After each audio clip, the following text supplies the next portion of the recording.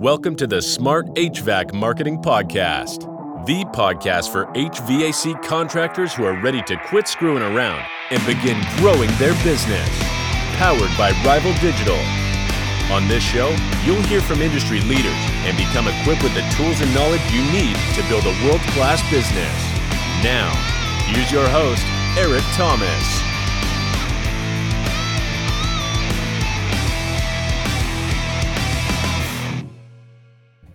Hello, everybody. Welcome back to another episode of the Smart HVAC Marketing Podcast. My name is Eric Thomas. I am the host of the show. Thank you for tuning in again. If you're listening to this on Apple Podcasts, just a reminder, we kindly ask that you leave us a review on there if you find any valuable information out of this podcast to help you with your business. And then if you're listening on other platforms and you find value, we'd love to just hear any feedback you may have for us. You can actually reach out to us, podcast@rivaldigital.com, if you have any feedback, if you have any suggestions or referrals for people that you would like for us to chat with. Speaking of which, we actually have a guest on the show today who was a referral from one of our listeners. So we reached out and got him booked. So we are super excited to have him on the show today. And our guest is Rusty Cochran from We Care Plumbing, Heating, and Air. Rusty, how you doing? I'm doing well. Thanks for having me on, Eric. Absolutely. So, Rusty, for those of you, or for those of our listeners who don't know you already, why don't you go ahead and introduce yourself to them and tell them a little bit more about your history in the industry, kind of the history of your business, and how you guys got to where you are at today. Well, I started in the industry. My father taught me the trade. He worked for a company, and in the summer, I was able to work with him side by side to help, whatever, probably get in the way more than help, really, actually. But learned the trade from him, taught me the, hard work ethic and all that kind of stuff and doing the right thing for the customers. Back then, we were primarily new construction as the company that we worked for, and really just, kept learning and growing. And by the time I was 25 years old, I became the superintendent for the largest heating and air conditioning new construction company in Southern California.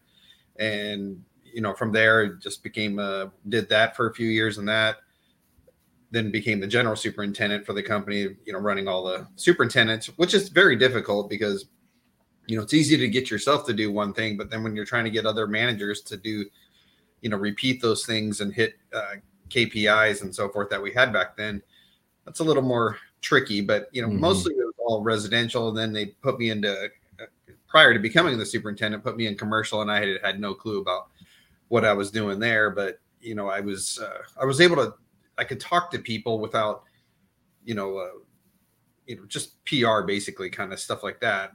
I'd have to go to a job site meetings on Mondays with all the trades that were on the school. We were building the La Quinta High School, which is out in the low desert. And it was a lot of, commercial duct and package units. I mean, duct work you can walk through in the gymnasium and the science center and the theater rooms and all that kind of stuff like that. But, really had to learn that quick because about a month into my commercial background, not knowing anything than doing it, they're asking, go to job site meetings, even though there was people on the job, journeymen smarter than I was. I mean, they would ask me questions, and I'm in there, praying, please, God, don't have them ask me any questions. And it was like, how's it going over here and there? And I'd have to go and tell them, I haven't been there yet, Eric. Let me go over there this week, and I will make sure I'll report back to you at the end of today. So that way, I could just, and then they'd never ask you anyway and follow up. So it didn't really matter. I just had to be able to answer these questions in front of about 30, 40 contractors in there and pretend like I knew what I was doing when I really knew nothing. So, yeah. So anyway, opened up, while I was there, we got bought by one of the manufacturers was doing heavy acquisition in the buying up heating and air conditioning companies. And ours really never fit the model. It didn't make sense, but they ended up buying a new construction company, left us really pretty much alone except for accounting measures. They changed that, of course. But so it was a division of Service Experts, if I'm sure a lot of listeners are familiar with them. Mm-hmm. And, a few years of that went by, and that was like an opportunity that, I thought I would have had to go either run the company completely or move on to another company to be able to run a service experts branch. But, being that we were in that new construction world, they just kind of left us alone and doing our thing because it was a profitable business and all that stuff. And a couple of years went by. I don't remember exactly how many years, but Lennox ended up selling off the whole service expert thing. And then our owner bought the company back, I'm sure for 10 cents on the dollar or something for a less value. But, there was really nowhere I was going at the company. So, it was, the owner was great to me. He brought in 3 of his sons. So it was like kind of that dynamic of the family part. And it was, treated like family, but at the same time, it was like, I'm not going to be able to really move up the chain. So, I ended up getting my license with two of my friends. So there was 3 of us, which is, it can be difficult. I don't really recommend it. It's just because you don't want to ruin the friendship. I'm sure you've heard a lot of the problems with that type of thing. And before we really officially launched, I chickened out and then just stayed where I was at. So that was 1997-ish, somewhere in that range, and ended up going a couple years staying at the company, and then ended up opening up my We Care Plumbing, Heating, and Air in May of 2000. And then from, that was just my wife and I opening up, just like a lot of businesses do, in an extra bedroom in the house. And then the garage, that's the office, and the garage is your warehouse, but really it was more like the front of my truck was my office and the bed of the truck was the warehouse. So we ended up, growing the company from that. We were really started off with, again, new construction, because that's really all I knew, and ended up getting it from, just my wife and I. So I'm out there doing the whole field work, the service calls, and then doing, all the installs and the sales and everything else to get us to where we're going. So in about 2000, it was about a year later, I hired my first employee, which is very scary. For those of you that've done it, there's really a couple hires that are a little scary. And one of them is your first employee, just because I'm taking this person out of a company he's been busy all the time. And, he's got 2 kids and a wife. And now I'm going to hopefully be able to support this guy. I take that very seriously to make sure when we're hiring, we are keeping our people busy for the right reasons. And then as we grew, as a few years went by, I needed someone to manage the actual running the installs, the new construction stuff and all that stuff. So I hired my first manager, and that was my second scary hire. Just, we had, whatever it was, half a dozen people, somewhere in that range. But then to hire that first manager was scary too, just because you're relinquishing the duties off to somebody else. And again, can I afford this guy? Can I pay him to do a job that I was doing, already? But in order for us to grow, I had to be out there to sell different projects so we can keep on going. In about 2007, I met a great, really an icon in the industry. Frank Harrison owned the General Heating and Air Conditioning out in the Palm Desert area. And he was an amazing mentor to me, and still is to today. We have a great, almost like a father and son relationship. He's in his high 70s, but somehow I became the father of him. I don't know how that works, but I'm a lot younger than him. But still, he's an awesome guy. It's just, you go to a conference or something like that. It's the end of the night, and they're kicking you out of the bar, type of thing. I got to bring him. Come on, Frank, it's time to go. So anyway, my wife and I, we adopted, Frank and his wife, Charlene. So anyway, it's been a great relationship, but he's a very open book. He was a new construction company that, he was the 3rd largest in Southern California where I worked. We were the largest in Southern California. And he dropped all the new construction completely and turned it into a service and replacement model. So with that, that's where I ended up going out to his office and learning from what they were doing.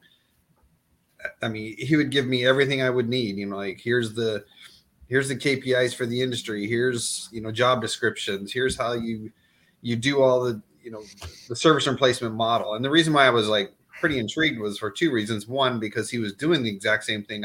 My whole background is new construction.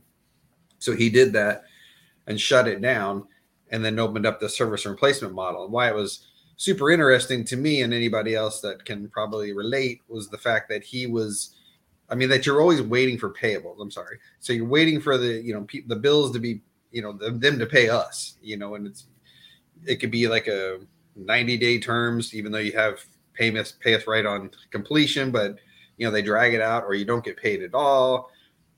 Change orders, you didn't get them signed. So, there's just a whole lot of that type of stuff. So the service and replacement model is much more to our liking, where we can actually go in there, get paid, render the services, thank you for my payment, and go to the next one. So, but it was a learning experience. We didn't just flip a switch and all of a sudden it took off. It was, flipping that, slowly going into it in 2007. So really there's a crystal ball that I saw, and the economy crashed in 2009, roughly about a year and a half into this service replacement, learning it. So our revenue dropped significantly. We were doing about 5 million in the custom home world, and then, dropped basically with the little bit of replacements we started doing in service. We were now under $2 million just because when 2009 hit, as I'm sure the listeners can, understand that whole new construction thing went bye-bye, and then everybody's out there doing whatever they could do. So, it just kept growing.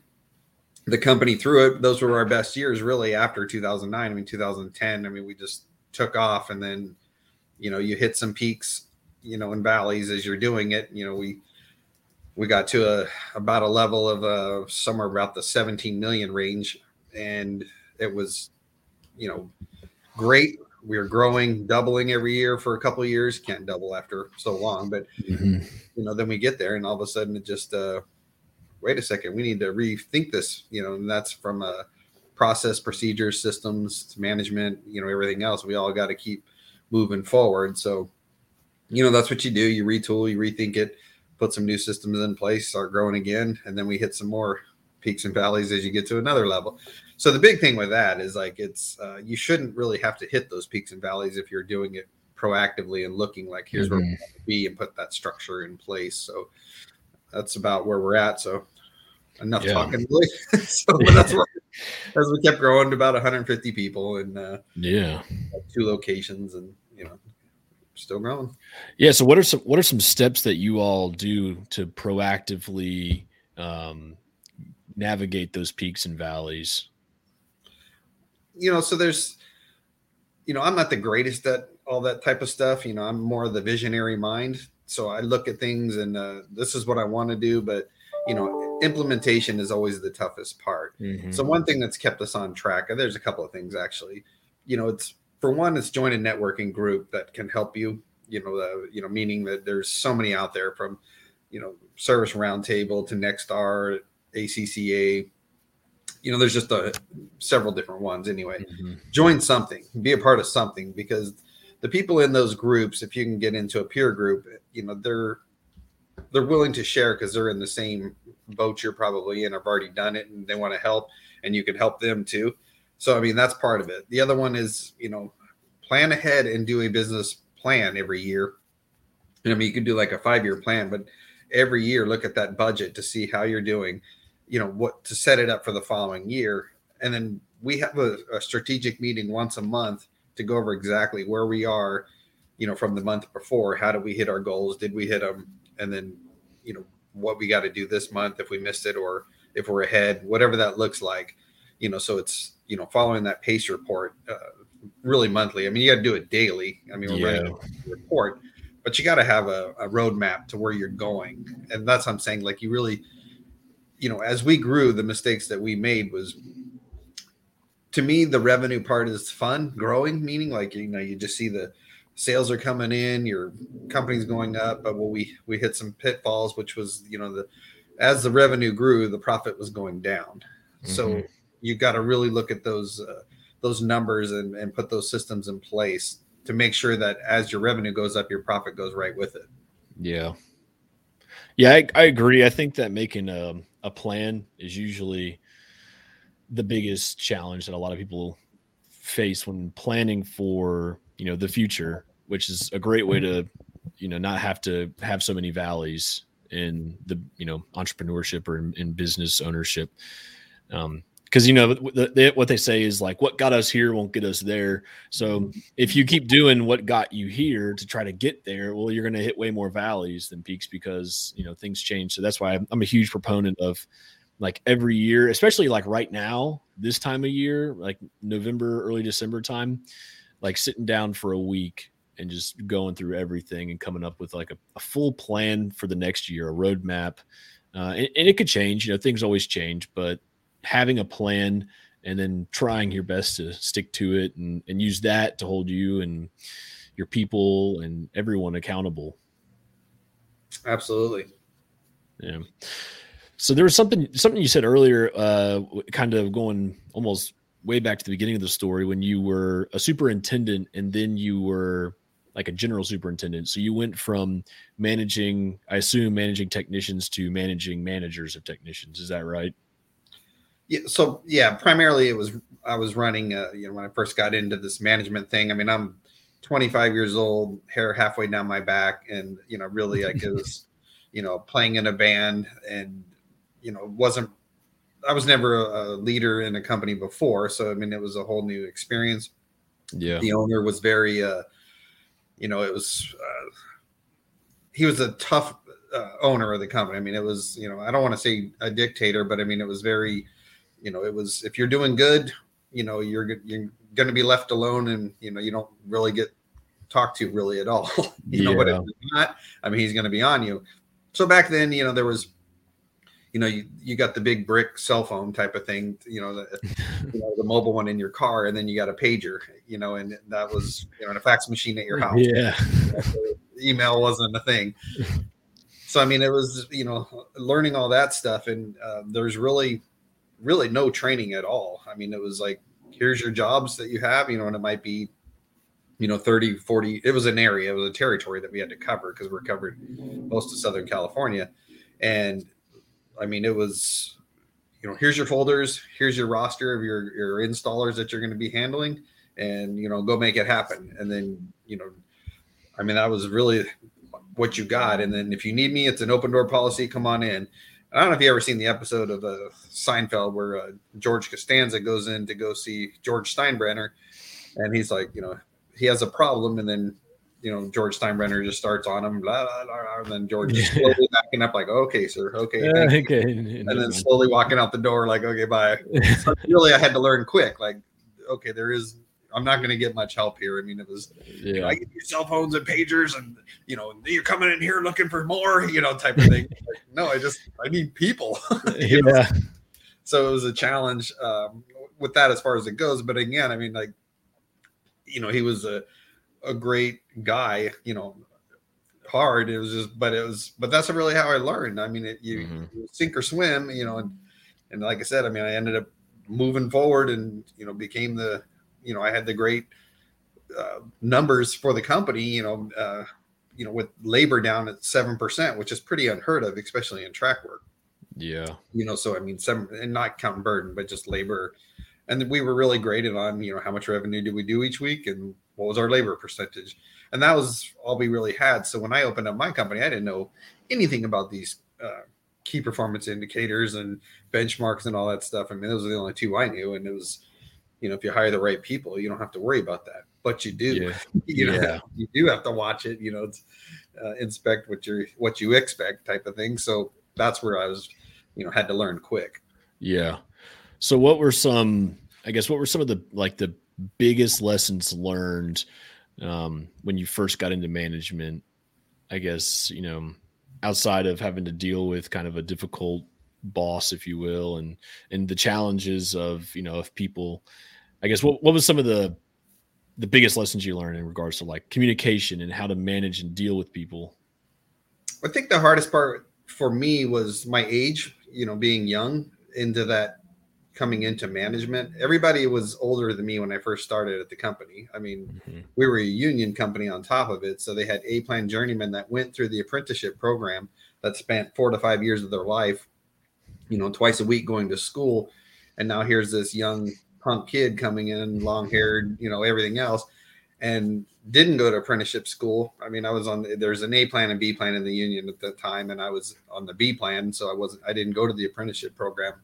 But the the owner said, we're going to start doing commercial prior to me becoming in management, and said, would you like to be a part of it? And I'm like, yeah, that'd be great. Cause I knew the pay was great. The benefits were way better and everything else. So there's a resolution 78 that you just go down to the union hall and pay whatever it was, $2,300. And I become a journeyman where these other people spent 4 years of their life. And I just wrote a check. Yeah. So I got the fast track. But so the biggest thing with that was like them understanding like I was serious about doing my position. And, you know, I mean, I got into like a pushing match. I mean, like literally physical match with one of the journeymen that was twice my age, you know, and they're separating us, you know, on the job site just because, I mean, I was frustrated because I'm like, I wouldn't leave a job like this. This is, you know, you've been doing this long enough. You went to apprenticeship. I didn't. And this is the crap kind of work you're doing. I mean, it was, you know, wrong way to lead a team. But, I mean, but the one thing that they did see was like, oh, this guy is serious, you know, that night or the next day, whatever it was. I mean, he called to apologize because he was the one pushing it, promoting it type of thing, you know, pushing my buttons. How far could they push me? But it was really like just understanding that, you know, I'm here, I'm going to do this to the best of my ability. And if you have my back, I will take care of you. I mean, this will be, you know, and that's really what it turned into being was the guy stayed with me for years. So it wasn't, you know, we got past it, but it was, you know, then as time went on, then, you know, next thing you know, I'm probably more in the middle to the upper part of the age bracket. You know, I was there for 12 years, but starting at 25, I was the youngest starting. And then, you know, as it grew into it. So, you know, it was a good learning lesson from that. It's just people, look, I'm taking this serious and, you know, I'm a driver and that's what I do. I mean, if you're familiar with the disc profile, I mean, I'm a 99D, but a really high I as well. So in an adaptive style, my influencing I will take over my D. But yet, you know, it's, don't push me too far. Yeah. You know, but most of the time, I mean, it's all about, you know, a great relationship, and it is really about the culture. And, you know, I take that part very seriously. Yeah.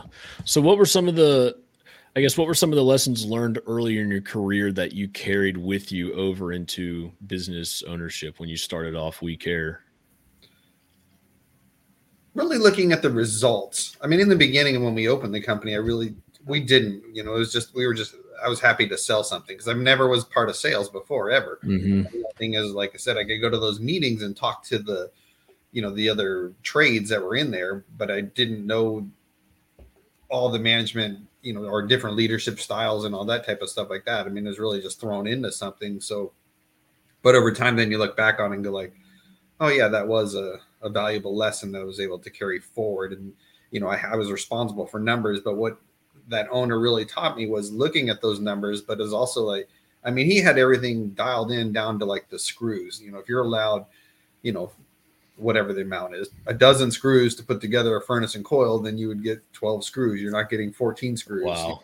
The amount of registers that would be in a home, because we're doing track work back then, you know, so, you know, we pretty much have dropped majority. We're probably about 95% of the new construction stuff we don't do. So the only thing we do is, you know, some homes here and there, but I mean, it's just not a big part of it, but he really taught all that stuff. So if you had, you know, 12 registers in a house and you're doing a track of, you know, 10 houses and they're all the same roughly. I mean, you have 120 registers. Why did you have 135? Like why did you order more? I mean, so everything was, you know, which becomes an inventory issue with your own company type of stuff. So you watch those types of things. We're not great at all that stuff. I mean, it's just, you know, learning it, but you know what you got to do. And again, I was chasing revenue, not profit. But then you look at it and go like, you know, wow, that material was super high. So, you know, why? And then you start digging into it and going like, well, maybe we put an extra furnace on that job because it was the wrong one and we didn't credit it back. So, I mean, all those types of things is the lessons learned from coming from a company that was very accountable. And I'd have to dig into the job file to find out what happened. And he, you know, he was one of those owners that was before, like, I don't know if you ever read that book, Profit First, where you actually take the profit. You know, this is what you got to work with. And if you can't pay your bills after that, then there's something wrong. You better fix it, which is, you know, pretty smart plan. Difficult to do just because some things go wrong. But at the same time, it makes you aware of like, no, if I want to make, just say easy math, 10% profit, then I take that 10% out up front.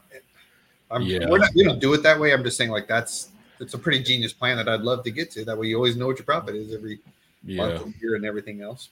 Yeah. Yeah. I think that at least like commercial companies, they have there seems to be a tendency for like large commercials, I guess what I'm getting at, like schools and hotels and stuff like that, of excess supplies and material for jobs. You know, in 2014, I was an apprentice at a commercial contractor in Virginia, and like I had just gotten home from college for the summer, and I was like, they're like, you start on Monday. So I get there Monday and they're like, all right, you're going to be working in this warehouse for like 3 months. So I get there and this warehouse is just like torn apart. There's just stuff everywhere. I mean, boxes from Ferguson everywhere, you know, like just pallets full of pipe fittings and hangers. And I'm just like, wow. They're like, you need to organize this stuff. So like I had someone helping me, but we spent several months organizing this warehouse into like almost like the Dewey Decimal System, like a library of excess pipes and fittings and hangers and stuff like that. And but the amount of money that they saved once they started realizing we didn't have to order stuff for every single job, we already had it. Crazy. It was crazy. Yeah, it was bizarre. So, and I feel like that's not always the case with residential because it's, I guess, you know, smaller jobs, less supply, but there, you know, there, which is nice about that part is the fact that you don't have to, you can mess up on one job, you know, versus on a house meeting versus doing a, you know, whatever, $100 million high rise courthouse or something, whatever it is, you know, the mistakes, you know, you can absorb it on one job versus one huge, massive job. Oh yeah. So moving kind of into the WeCare side, kind of the main topic that I was wanting to hit on too earlier, was some of this stuff with customers and keeping them engaged with your company, and then some ideas for, you know, kind of cross promoting services to them, because it's something, you know, a lot of HVAC companies also do plumbing, or they also do electrical, or some even they're just a full blown home services provider and they do crawl space encapsulation and all that other stuff. So what are some good ways that you all have engaged your customers? One, to keep them coming back for, you know, your service year and year, you know, over and over again, but also been able to engage them into other services that you offer.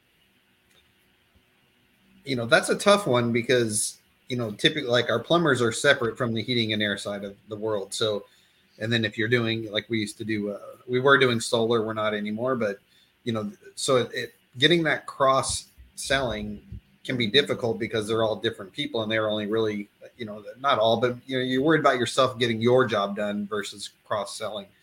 So, I mean, what we would do is, you know, incentivizing your people in the field to get a turnover. You know, that's whether it's in your own, you know, to get a service turnover to a sale, to get a turnover to a plumber to come out, you know, or to a solar lead or whatever it is that you do, windows, electrical, whatever that is, you know, spiff the person that's going to get that turnover from there. That's on the outside of the, you know, in the field type of thing. Mm-hmm. And then internally, you know, because a lot of the customers won't even know that I didn't even know you did plumbing. You've been doing my heating and air for the last 10 years. And, you know, so it's important to do that. They're already your customer, and hopefully they already love you. So if you can get them to buy from you other items, you know, you don't have the competition. You're not worried about the marketing to go after those people, but you do have to stay in touch with them, like you said. So, I mean, we're just sending out, you know, like there'll be Thanksgiving, you know, now it's easier because it's email. Before, you know, you're either calling or direct mail or something like that. So now it is a lot easier than just what we were doing a few years back. So, I mean, if you put on, you know, doing that, newsletters about your company, but then also give them a discount, $50 off your next plumbing repair, and you just did a heating and air, and you can hand the customer a card or send them an email about that cross-selling that you're doing. You know, really, I mean, those are just some simple ways to get back into the home. And then, I mean, constantly saying what you do in your name and having it out there too. Obviously, if you're promoting it on a billboard or TV or whatever it is, I mean, make sure you're saying whatever it is you do. You know, we've always joked because the side of our building was getting longer and longer, you know, was weak air, plumbing, heating, air, solar, you know, and tacos, you know, it just kept going. I mean, we were selling windows and turf. We were doing a little bit of everything, and then ended up just dropping it all and focus on what we do, you know, which is the plumbing, heating, and air versus all these other items. And the reason why I jumped into that is, for one, that entrepreneur brain, but on the other side, we had a financing program that allowed you to write it off on your property taxes. So that's basically went to the wayside. That doesn't happen anymore. So all those trades that everybody was doing, well, for us, I can speak for us, you know, we just stopped doing them just because it wasn't really in control of us. We were counting on subcontractors. So now we just do what we do. Yeah. So what are some ways that you all keep your customers around, like long-term, to be long-term customers versus just having them for, you know, an install or to go and repair, you know, a running toilet? How do you guys keep them engaged and coming back, I guess, like for like a long-term period? I mean, maintenance agreements are the key to that. You know, to us, we have found it more difficult to get it on the plumbing side, to get a maintenance agreement to come out there, but we do it once a month. And this is another way to get back in the door. So of course we sell you a maintenance agreement on the heating and air side. You know, typical heating and air company goes out twice a year, once in the spring, once in the fall type of thing, you know, if you can. So that way, you know, shoulder season, you stay busy also. But if, let's say we didn't have a plumbing maintenance under that same category, then we would call you up saying, you know, hi, Eric, this is Rusty with We Care Plumbing, Heating and Air. You know, when you signed up for the heating and air maintenance, you've also got a free plumbing visit. You know, we're going to drain your water heater and check out all your faucets and so forth in the home, and then just do a plumbing inspection, you know, on a separate maintenance agreement type thing. So it's like, okay, it's a free one, but it's only because we're not busy enough and we're looking for calls that we're going to send a plumber out to that home. Because if we capture, what you want to do is, if you're going out on heating and air, you want to capture the age of the water heater, or vice versa. The plumbers out there, if they can take a picture and get the serial model numbers of the unit that's out there, then we know to market back to those people, so we can get in the door with them on the heating and air side. So we're just sending out a free plumbing inspection, basically, even though they didn't even know they had it, because they really didn't. It's just a way to get in the door because our plumbers need work. Yeah. I think, you know, if you're listening to this right now and you're looking for, and you have a plumbing division at least, and you're looking for like the one little golden nugget to take away from this, I would say is to include a whole home plumbing inspection to your heating and air conditioning maintenance agreements. Because like Rusty was saying, like there's so many more elements to a residential plumbing ecosystem than it does for, you know, heating and air, because you got faucets and sinks and drains and toilets and water heaters and all this other stuff. And if you're on a slab, then that's a whole nother nightmare that the yearly plumbing inspection can help with. And so, you know, offering that, even if it's like, you know, $99 whole home plumbing inspection or $88 free or whatever you want to do, getting in the door, you will typically either find something or at least be able to make your customer aware of an issue. And you can do the same thing even with the electrical side too. I mean, because it's, you know, say you're just a heating and air and electrical. You don't do plumbing, but you do electrical, or you do all the trades, all three of them. You can do the same thing, or even a roofing inspection, whatever that trade is. You know, if you're looking for leads for your technicians to stay busy, send them out for a roof inspection, send them out for an electrical inspection. You know, hey, this was included in your maintenance, whether it was or it wasn't, it doesn't matter, because what I'm trying to do is just get my people in the door and then see if they can do anything with it. Maybe they can't. I didn't pay my bill. Hang on. Yeah. There you go. Sorry about that. You're good. So really, that's it. I mean, just, you've got to have the opportunity, and you've already serviced that customer. And again, hopefully they're happy with you, so you can get back into that home, and they'll use your company for all this, whatever it is that you do. Yeah, absolutely. I agree. Well, Rusty, there's a few more things I wanted to hit on. We are big dog fans here at the Smart HVAC Marketing Podcast. I believe that using dogs in your marketing is top 5 smartest things you can do. People love dogs. Anything with a dog typically does well in marketing. So, and I've heard that you are you have a dog that you use for your marketing as well. So what kind of inspired you to do that? And how often do you engage, I guess, animals in your marketing collateral? So we've used his name is Teddy Bear. He's a golden doodle. I mean, really, out of all the dogs I've had, this is the smartest dog. Listens great. I mean, what kind of dog can go to the bathroom, both 1 and 2 on command? I mean, it's, you're going to go for a walk. This dog's smart. Yeah. Probably too much information, but I mean, I'm just saying this dog is. Yeah. Goes outside after peeing and then comes running back in to get in the house and just point your finger and he goes back out and does his business, but anyway. That's awesome. I mean, like you can put, clothing on him or sunglasses or whatever it is. And he's like a paid actor that's, you don't have to pay except for food. Yeah. I mean, he's in a lot of the advertisement. I got this, actually, I went to a marketing class. So to your point, and it was we named him Teddy Bear just because he looks almost, when he gets groomed, he kind of look like a lion sometimes. Yeah. But anyway, when he's a car dealership, a Chevrolet dealership, I think it was on the, maybe that show, The Prophet with Marcus Lemonis, if you've ever seen that show. But anyway, it was a Chevrolet dealership. I think it was from there. Maybe it was a conference. But anyway, they were giving away a teddy bear on every car you bought. They gave you this bear, so we started doing the same thing. I ended up buying a couple thousand bears, had them, our, shirt, with our name on it, on the bear. And, we would give them out to potential customers, or if we go to give them away at children's hospitals or something like that. You can, during the holidays coming up, we can give these bears away, anything like Chamber of Commerce events and all that kind of stuff like that. And it has our tag on it, made in the USA. It's got We Care Plumbing, Heating and Air on it, so now it was a nightmare getting them. It took me like 2 years, but and then we did a trademark on it and all that type of stuff. Oh wow! To protect us, from it, because as teddy bear, Teddy Bear, Care Bear, something like that. So you got Care Bear. So it was close to the Care Bear thing, but we weren't even going after that thing because it was a totally different look. But yeah, anyway, I mean, the dog is friendly when he's not here every day at the office, but when he comes in, I mean, one of the gals came into my office last week or the week before, like seriously, and she's like, "I'm mad at you," type of thing. And I'm like, "What?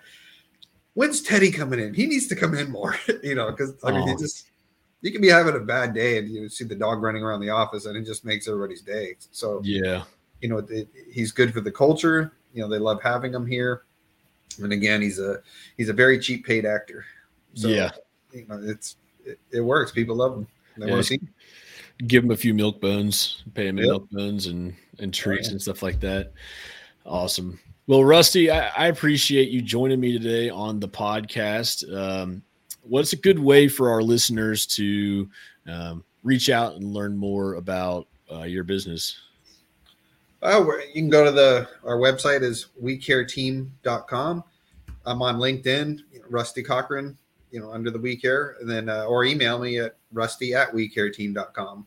Either way, one of those three will should be able to connect me to it. All the information's on website and everything anyway. So, but anyway. Awesome. Awesome.